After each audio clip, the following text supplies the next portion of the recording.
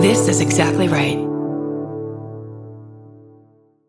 Hi, everybody. Hey. We are here to tell you that we're so proud to announce the newest addition to Exactly Right, Tenfold More Wicked, from historical true crime author Kate Winkler Dawson. We're sharing episode 1 with you right here in the My Favorite Murder feed. And episode 2 and 3 of the podcast are out now. So once you listen to episode 1, you can head right over to Tenfold More Wicked to subscribe and listen to the next 2 episodes. Kate takes her listeners on a gruesome trip through history with chilling campfire stories of true crime. It's a unique blending of narrative nonfiction storytelling with investigative journalism, with a deep dive into the lives of victims and killers and how they made history.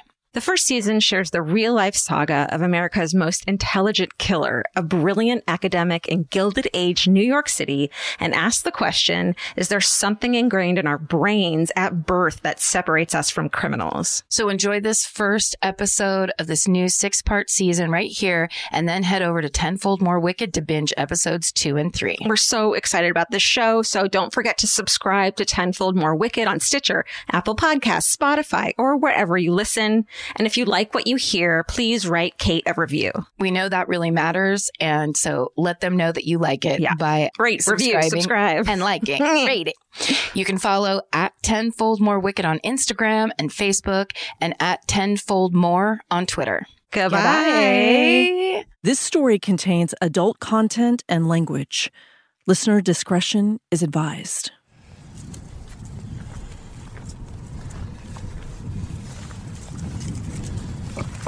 Okay, tell me what we're doing. This is the Malk Cemetery in Slaterville Springs, and this is where most of Harriet Schutts' family is buried. It's a beautiful old cemetery. It's an old cemetery. Craig Schutt is leading me through a 19th century graveyard in upstate New York. We're searching for his relatives, a generation of Schutts who died almost 150 years ago.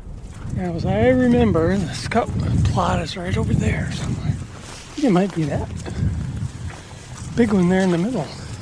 It's below freezing and really windy, so I'm trying to carefully climb this hill that's covered with thick snow. This definitely isn't the best time of year to do this. There are almost 30 Schutts buried here. Most of them actually lived a pretty long time, at least by 1800 standards.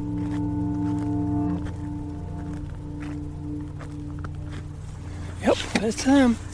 Some of the kids on this end. So you see Harriet. Who else do you see? Jane, William, Uriah,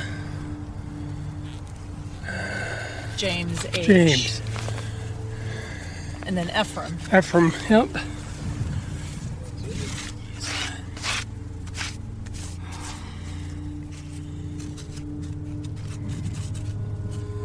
I can barely read 4 of the names, but they are the reason why we're here.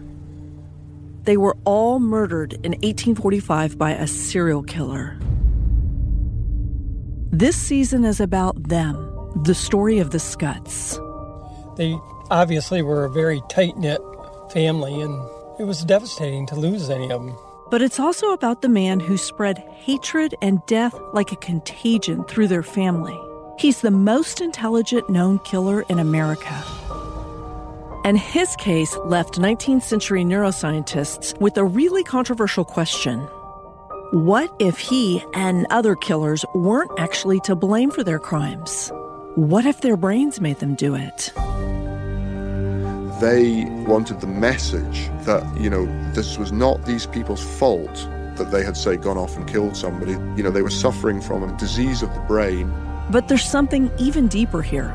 This killer was complex because he was a genius, and he could actually offer something to society. He was outside the mainstream of the 19th century. He clearly did know a lot. And his brain might just save his life, but he was absolutely horrible. I don't think he ever sees himself as a villain. There's no remorse. How would you describe him? Serial killer.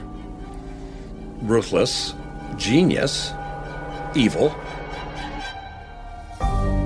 I'm Kate Winkler Dawson, a true crime historian and author of the new book, American Sherlock, along with my first book, Death in the Air. I write stories about history and murder. And this is Tenfold More Wicked. Each season is a new case with new families at the center of it. I sort out the facts from the fables in family history, and I try to give them some kind of closure, even if it does come more than a century later. This is our first season, a horrifying true crime tale about America's own Dr. Jekyll and Mr. Hyde.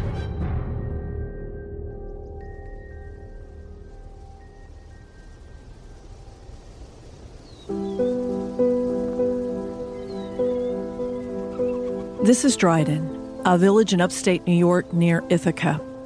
The first settler arrived here in 1797, and it was eventually named after English poet John Dryden. The small country village they founded was quirky. 6 Mile Creek was actually 20 miles long. But the people who lived there were proud of their heritage. After the Revolutionary War, the town became part of the Military Tract Program. It was a government scheme that gifted each New York soldier hundreds of acres of land, a type of payment for participating in the war. The War of 1812 drafted even more soldiers, so more veterans came. And some of its most notable early villagers were the Schutts. They were a respected family that was really well known for their contributions to the village. But they were also known for the string of horrific murders in their family.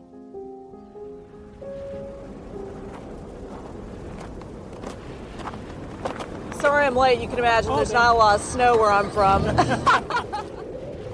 I'm a journalism professor at the University of Texas in Austin.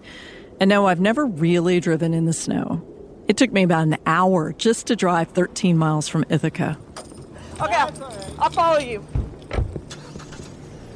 Craig Schutt and I drive the back roads of Dryden, winding past churches and fields to Brookfield Farm. This has been in his family for almost 200 years. Another Schutt, Kathy Chadwick, lives here with her son and her dog, Hannah. Hi. Oh, Hannah. What are you doing? Good morning. You mind if I wander around for a while outside? Hannah, you can't come. Craig is a retired local businessman and politician who has lived off of Schutt Road for decades. The local cemeteries are filled with his ancestors. The Schutt name rings like royalty in Dryden, at least to me. He and Kathy have hundreds of relatives in the county, but they've never actually met most of them.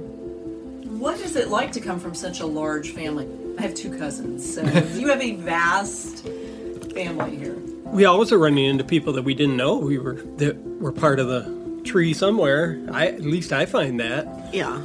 I went to the picnic a couple of years ago, and oh my word, where did all these Schutts come from? So it was a little surprising to me that the family was so extensive. The Schutts arrived in America in the early 1600s from Amsterdam. They owned lumber mills, clothing mills, and thousands of acres of farmland. They felt blessed to be a part of such a close community.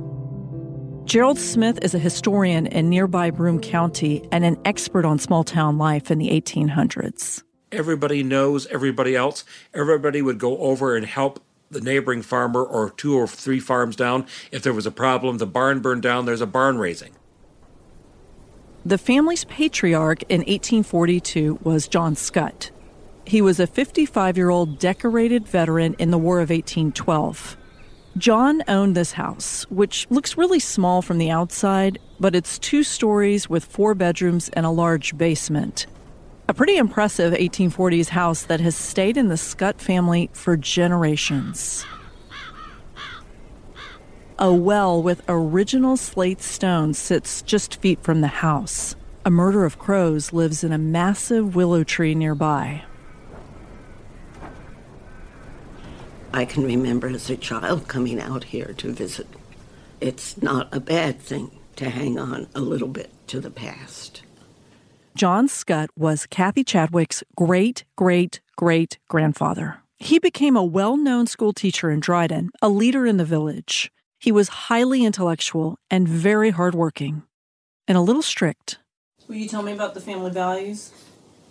Well, perseverance, stubbornness. That's right up there on top of the list. My grandfather used to say a man's only as good as his word. If you give somebody your word, make sure you keep it. He always was stressing that. Yeah, and that was something that my dad lived by as well. And commitment. Mm-hmm. To each other. Yeah.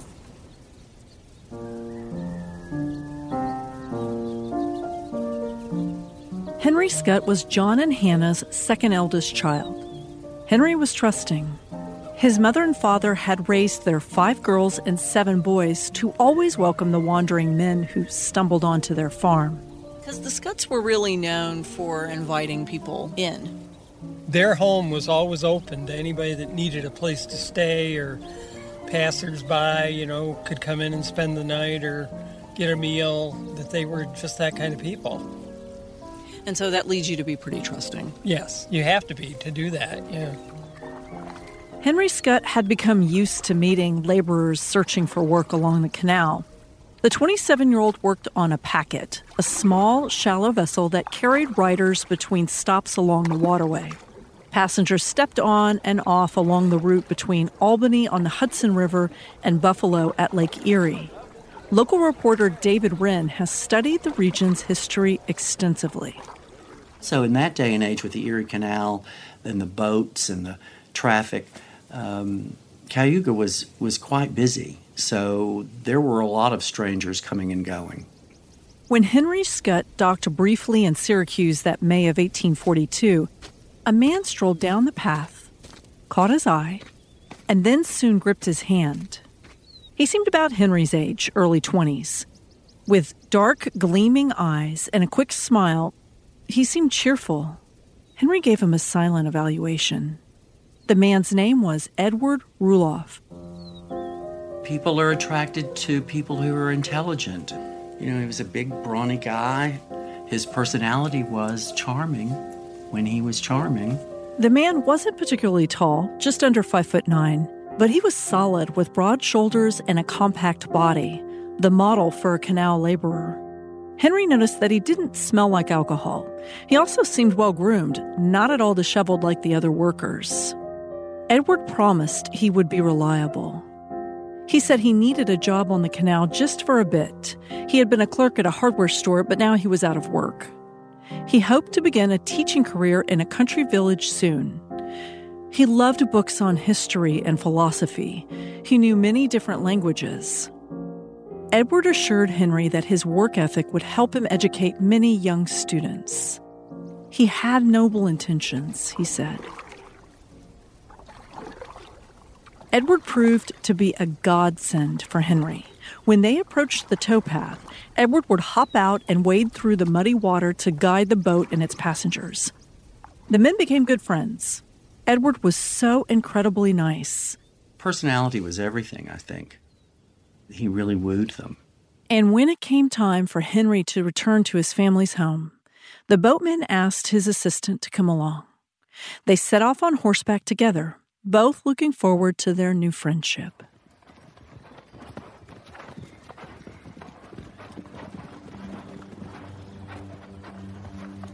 But soon, both men would recall that chance encounter on the passenger boat with bitterness, regret, and sorrow. Henry Schutts didn't know it yet, but he was traveling through the countryside with a devil. But for now, the pair rode happily together toward Dryden. No one in that village could know how much hell one man could bring along with him. When Edward Ruloff arrived at Brookfield Farm in May of 1842, John and Hannah Schutts welcomed him into their home. He was hardworking, friendly, and he seemed committed to starting a teaching career.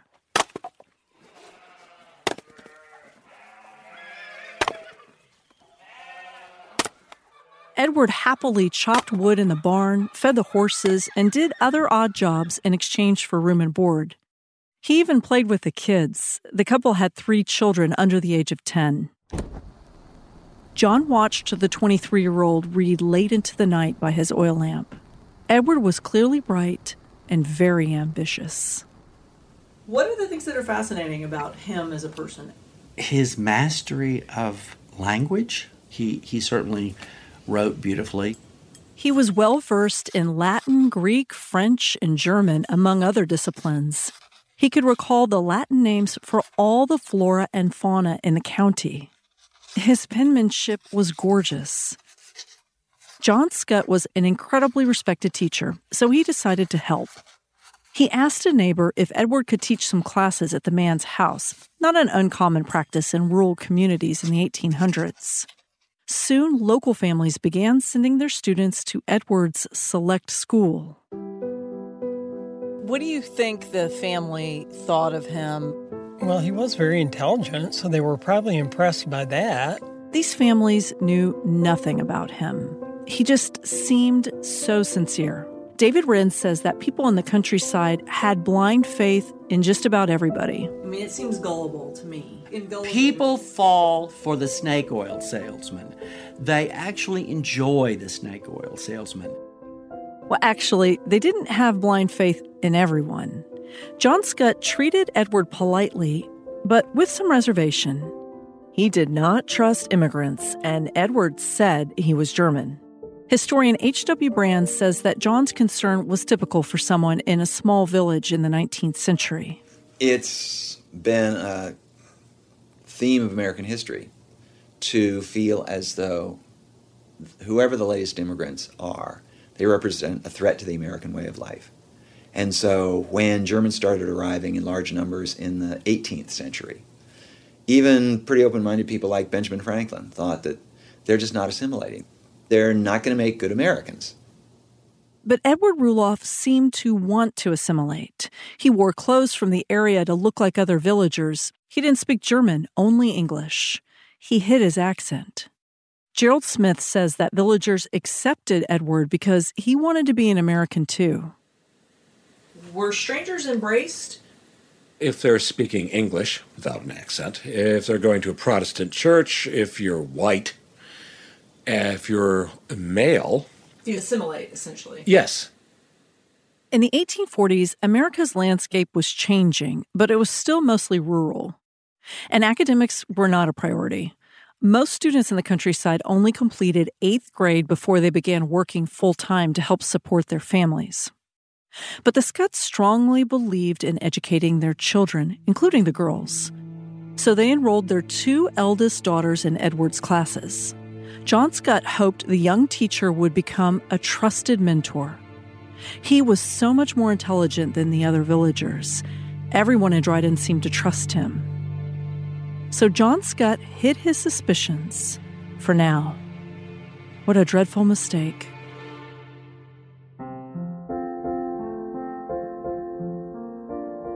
"16-year-old Harriet was a beauty. Tall, slender, with long, thick, light brown hair, pale skin, and hazel eyes. She was studious, too, serious about her schoolwork. She knew that not all girls in the countryside were given an opportunity to be educated. But Craig Schutts says Harriet seemed like an innocent 16-year-old. She was a very bright young lady, in her own right, attractive. I think she may have been some kind of naive about men.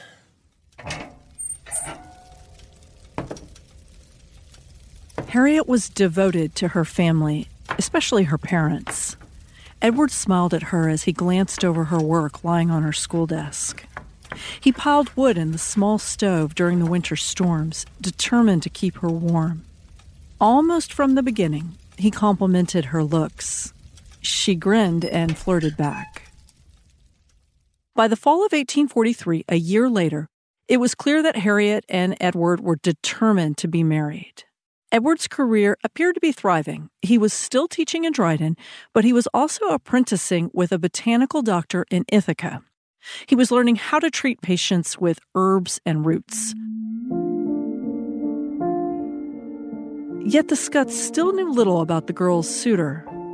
And Edward's growing status wasn't a comfort at all to Harriet's older brother Ephraim or the rest of the family.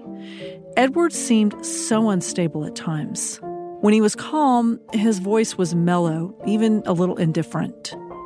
As he described his love of academia, he was lively and animated.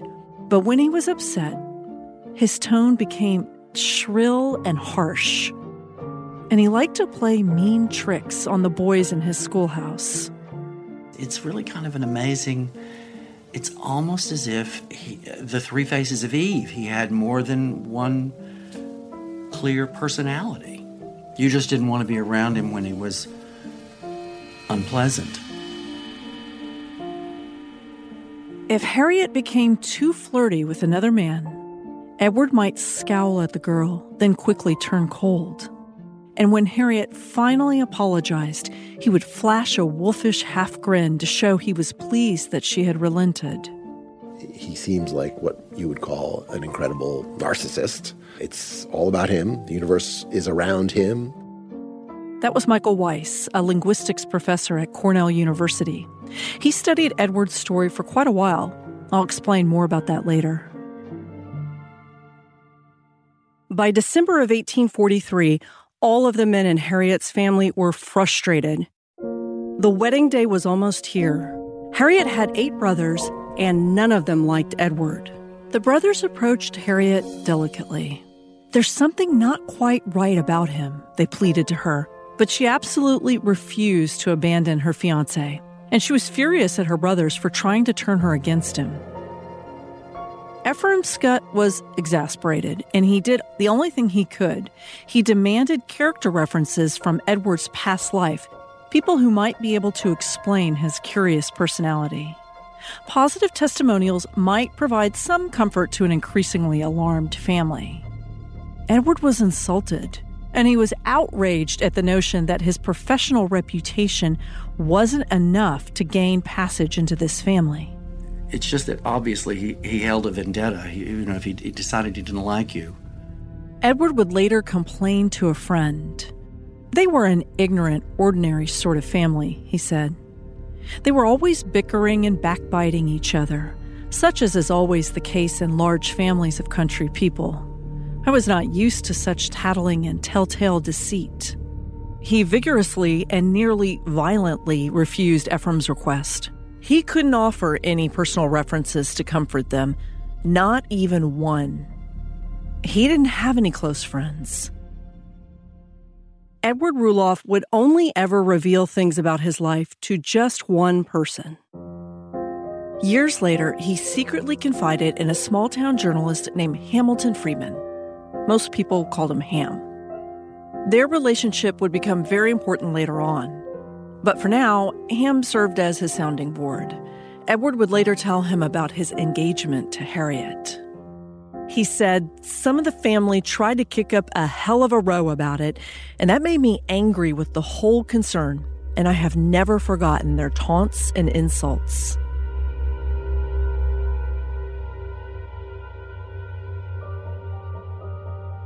If the Schutts had only understood who Edward Ruloff really was, they certainly would have banished him from Harriet's life and then forced him out of that small village. Well, the Schutts, I think, were very community-minded all the way around.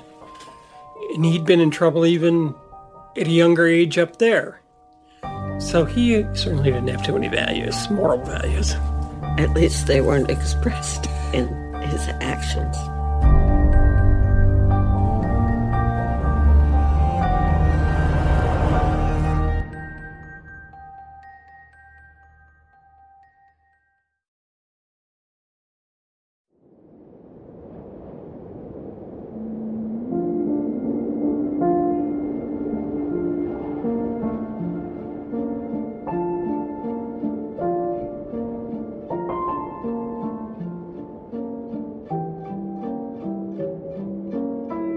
Beautiful snow blanketed the main house on Schutt Farm.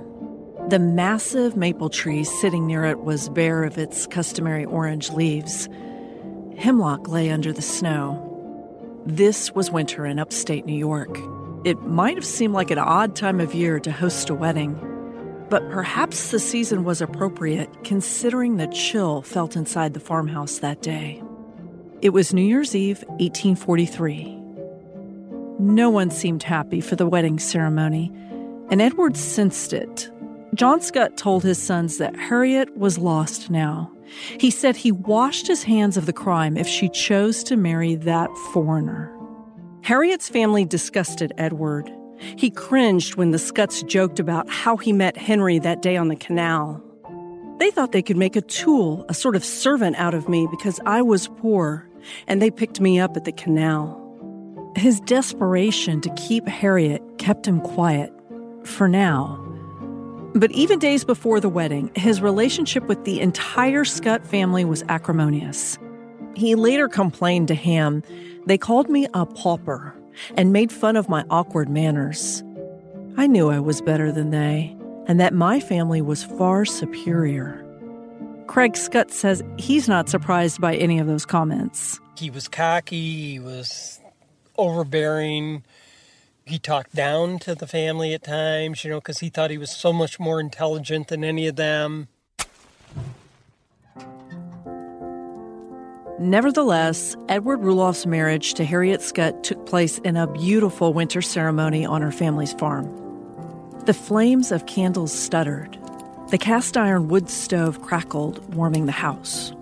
Her 11 siblings stood around Harriet. Edward looked around the room. None of his family was there.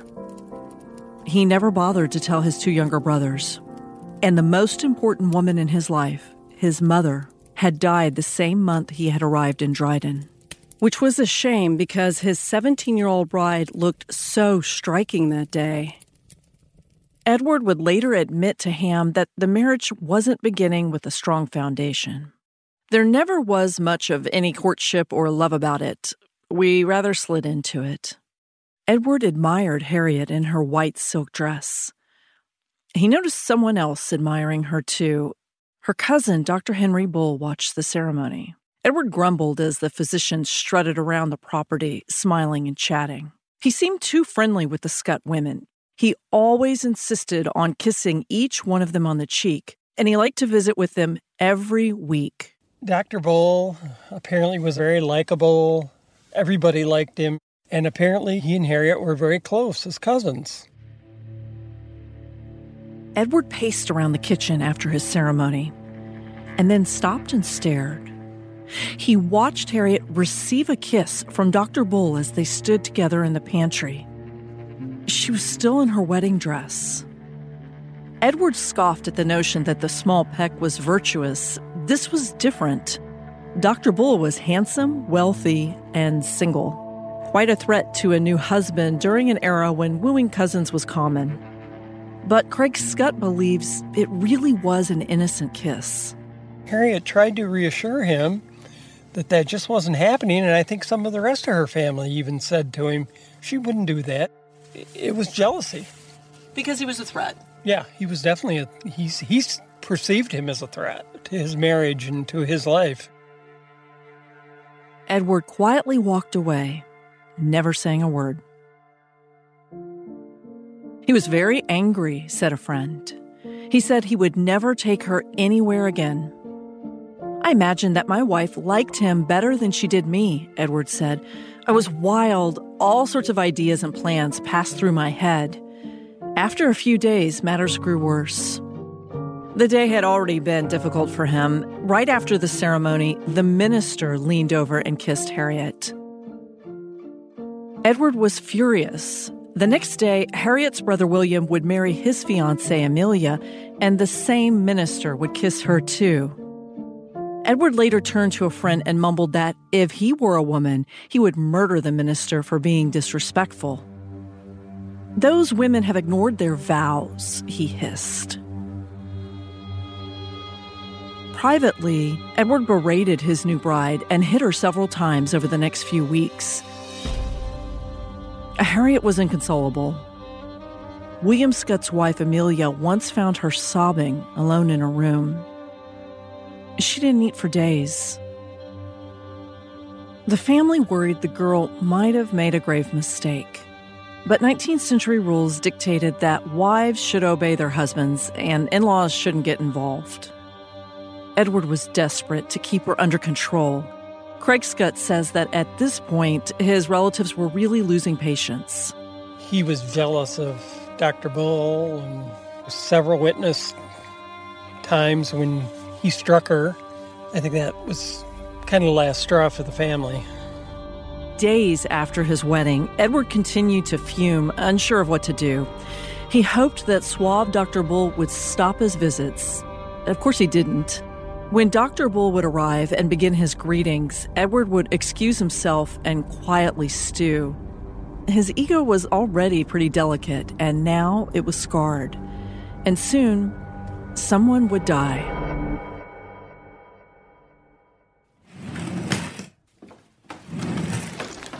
Within 1 week of their marriage, Edward packed up their meager belongings and moved his wife away from her family. Harriet and Edward began a new life in Lansing, about 10 miles away. He bought a large old store and converted it into a home. Soon he was enjoying professional success. He was practicing botanical medicine with Dr. Stone in nearby Ithaca. He was learning the age-old method of treating diseases with herbs and other organic medicines. Medical treatment in 19th century America was a battleground between traditional physicians who were formally educated and botanical doctors who were largely taught through apprenticeships. Edward passionately defended herbal medicine during really nasty debates with Dr. Bull. The men had no professional respect for each other, of course. But privately, Edward feared that the botanical concoctions were useless. And Dr. Stone was a quack. And now so was he. A damned fraud. I was ashamed of myself, he told Hamilton Freeman. I only undertook it as a flyer until I could get into something else that was more profitable and legitimate. But Edward's reputation as a physician was exceptional. He was gaining prominence as a scholar and a healer who spoke a variety of languages.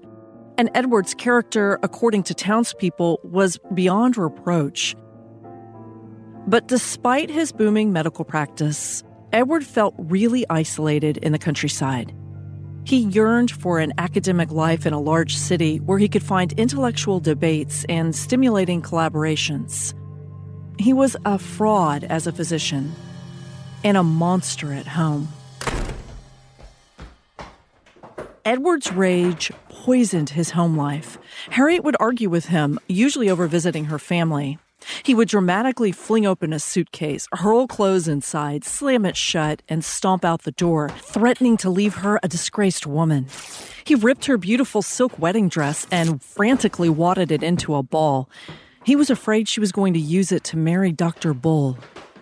But throughout all of this madness, Harriet denied it all.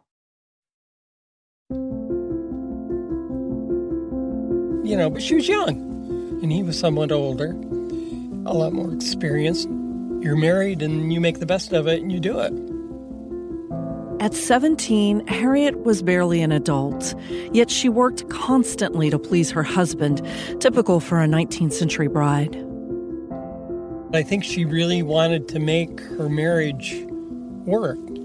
There's times when she could have said, I'm through, and her brothers were somewhere around, and they would have taken her somewhere. But it was always, it's my fault, I'm sorry. When anybody caught it, she was always apologizing. It's my fault that he hit me, or he didn't hit me that hard. Harriet's large, honest family now despised Edward Ruloff, and they found good reasons.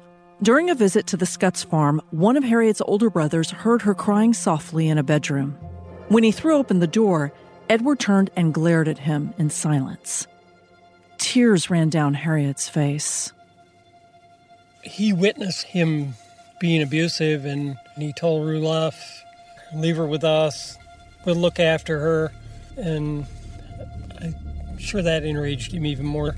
They were religious people, and they had a lot of good morals, and striking a woman was not a good thing in their view. Ephraim Schutts snapped at his brother-in-law, demanding that he treat Harriet properly or just leave her with the family. Pick one.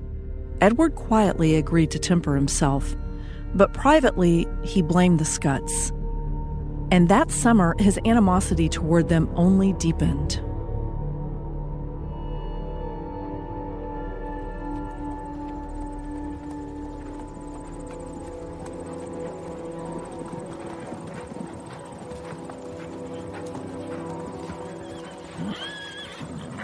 The horseback trip from Dryden to Ithaca was usually lovely. 10 miles of fields filled with wheat and cotton, spotted with rolling hills and patches of forest. It was a time for the riders to reflect on their journey, almost like a meditation. Unfortunately for William Schutt, that was not the sort of journey he would enjoy when his hysterical brother-in-law joined him on horseback. In July of 1844, Harriet's weary older brother half listened as Edward Roloff obsessed for hours. He complained about enduring 6 months of Dr. Bull's inappropriate flirtations with his wife. William later remembered the conversation. He thought Dr. Bull and his wife had had intercourse together, and he thought he should leave her. Edward now despised Dr. Bull. He said he had spotted Harriet with her cousin at a mill near Brookfield Farm, and it seemed like they might kiss again. He told a friend, "Don't you see, her life is in my hands." William Schutt patiently listened to Edward's complaints. He frantically pleaded for the family to stop Dr. Bull's visits right now. But William refused, and he offered no sympathy. Edward was furious at William's disloyalty. How could William defend Dr. Bull and abandon his own brother-in-law? He was a gifted teacher who had dazzled college professors with his understanding of languages. But now he couldn't calm his own anxiety. Edward obsessed over the idea of killing. He was going to kill someone. Many people, actually. He's confusing to me, and he was the boogeyman in upstate New York. He's not confusing to me. He's a psychopath.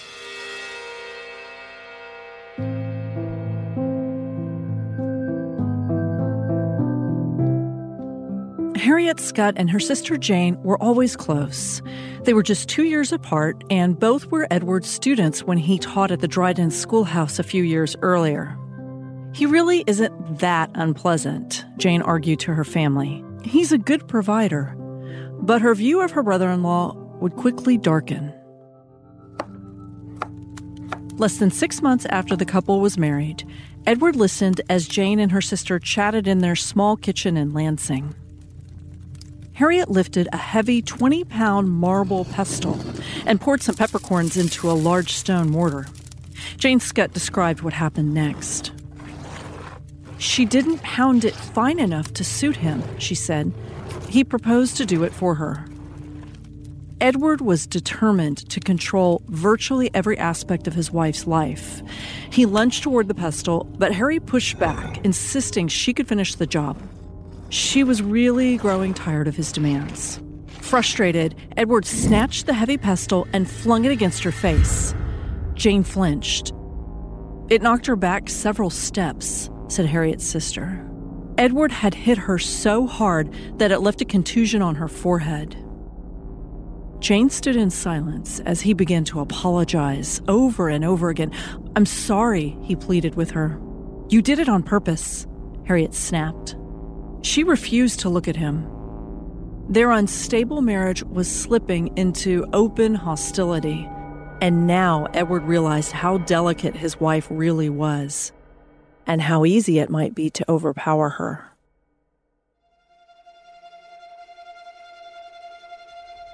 The summer after their marriage, the Roloffs stayed at a boarding house over a tailor shop in Ithaca. Harriet's 11-year-old sister Mary was visiting, and her Uncle William was supposed to pick her up before it became dark. But Harriet's brother was running late, and Edward was furious. He wanted young Mary to leave now.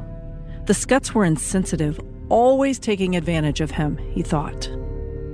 Edward demanded Mary walk home to Dryden, about 10 miles away, all by herself. He was so angry, and he started shoving Mary toward the stairs. He seemed cruel. Harriet refused to let her walk home alone. Edward stared at his wife. He demanded Harriet follow him to the upstairs bedroom on the top floor. They argued, and the landlady in the parlor heard scuffling. Harriet was screaming, "Come up quick! Edward is going to make me take poison and then take it himself." Edward and Harriet were clinched together, wrestling over a vial with a strange powder inside. He yelled at her, "By living God, this poison will kill both of us in 5 minutes, and that would put an end to our troubles." She cried out, "Oh, Edward, I'm as innocent as an unborn child." He opened his hand and smacked her hard in the face. It knocked her over. Edward looked down at her and hissed, "God damn you. You know better than to come near me when I am as angry as I am now." He unleashed a stream of obscenities sure to offend anyone, especially a naive young country girl. The landlady glared at Edward and ordered him to leave. He stared down at Harriet and sneered. He told her that if she left him, he would kill her the way a local shoemaker had murdered his wife just a few years before. In 1832, a man named Guy Clark nearly knocked out his wife's eye during a fight. And when she convinced deputies in Ithaca to arrest him, he vowed, "I'll kill you for this." And after serving just 10 days, that's what he did. He hacked her to death with an axe. Edward actually called Clark a gentleman. He told Harriet he would chop her as fine as mincemeat. It was such a frightening declaration. But unfortunately, Harriet didn't seem to take it seriously. She looked at him sweetly. Edward seemed exhausted. He flopped down on his knees with his forehead resting on the bed. Harriet sat near him and put her hand gently on his hair. She whispered, "You're mine forever, dear Edward, whether you live with me or not." Edward looked up at her, then slowly walked downstairs and ordered a horse and carriage. He escorted Harriet and Mary back to the Schutts farm. Craig Schutt doesn't believe his family knew just how much Edward Ruloff despised them. I think that must have been kind of the straw that broke the camel's back with him. I'm going to show her. You can't do that. By then, he had built up this apparent hatred for the whole family, and he did not want her to go back to them and leave him. Hours later, Edward returned to the boarding house in Ithaca, and he was enraged. William Schutt had ordered him to leave Brookfield Farm. He was no longer welcome. And then Edward told the landlady something horrifying. He told her that he wanted to destroy the whole family and then be hung like an honest man, like Clark. Edward resented the entire clan, but he was especially disgusted with the eldest Schutt brother. He hated William as much as he did his own wife and Dr. Bull. And soon, at least one of them would die. This season on Tenfold More Wicked. There's a story about him taking her away and her turning around and waving, and that's the last memory like her mother and some of them had of her. It sort of awoke the area that evil can be anywhere and at any time. The charisma that man had. He had everybody fooled for a long time. Sort of like a Ted Bundy. If you love historical true crime, be sure to order my book, American Sherlock. It's about a real-life Sherlock Holmes who solved some of the most gruesome murders in the 1920s. This has been an Exactly Right and Tenfold More Media production. Producers Jason Whaling and Laura Sobel. Sound designer Eric Friend. Composer Curtis Heath. Artwork Nick Toga. Executive producers Georgia Hardstark, Karen Kilgariff, and Danielle Kramer. Follow us on Instagram and Facebook at Tenfold More Wicked and on Twitter at Tenfold More. If you're an advertiser interested in advertising on our show, go to midroll.com/ads. And if you know of a historical crime that could use some attention, email us at info@tenfoldmorewicked.com. So please listen, subscribe, leave us a review on Apple Podcasts, Stitcher, or wherever you get your podcasts.